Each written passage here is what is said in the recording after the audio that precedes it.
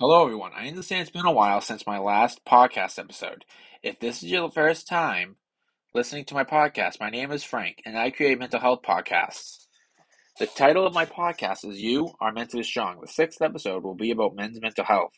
I personally think that this topic is important because there can be many men that do not open up about how they are feeling. I will be creating a survey which will contain 10 questions about how men are feeling and if they struggle with mental health.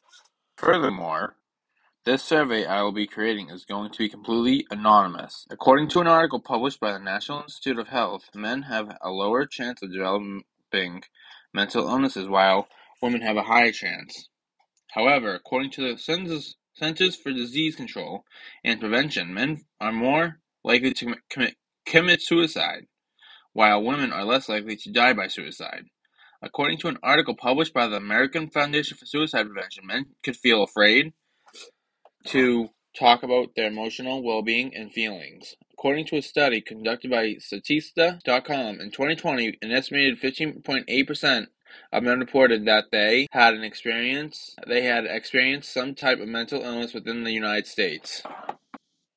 During the COVID-19 pandemic, there were many men that admitted to experiencing the same emotions as women were during it. According to an article published by Stephanie Desmond, men's mental health issues and illnesses contribute to poverty and the stress of poverty. This could result in unhealthy coping mechanisms involving substance abuse and risky behavior. Now I will explain how men could open up about their mental health and how they are feeling to family, friends, or medical professionals.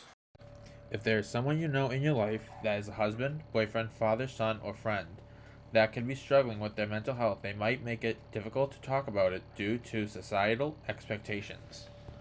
There is a stigma surrounding men's mental health. The stigma could include deflecting conversations about emotions or using humor as a coping mechanism. Furthermore, men could feel ashamed about disclosing the feelings they experience. In my past experiences, it was normal to not express how I was feeling and to keep my feelings to myself.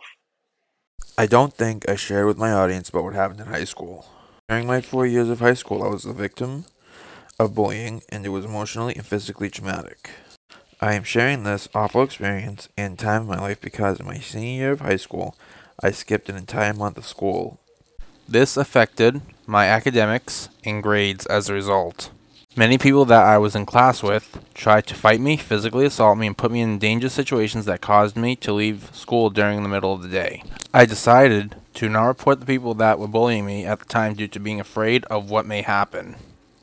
This is because I was being singled out in class and was trying to avoid the bullies. This all ties back to not sharing how I felt due to societal expectations. Furthermore, I had hit rock bottom and was in a very dark place in my life as well. I mention this because of whom I was associating myself with at the time. Thank you for taking the time to listen to my podcast, which is You Are Mentally Strong. And thank you for listening to episode 6 about men's mental health. It means a lot, and I'll see you all again soon. Bye.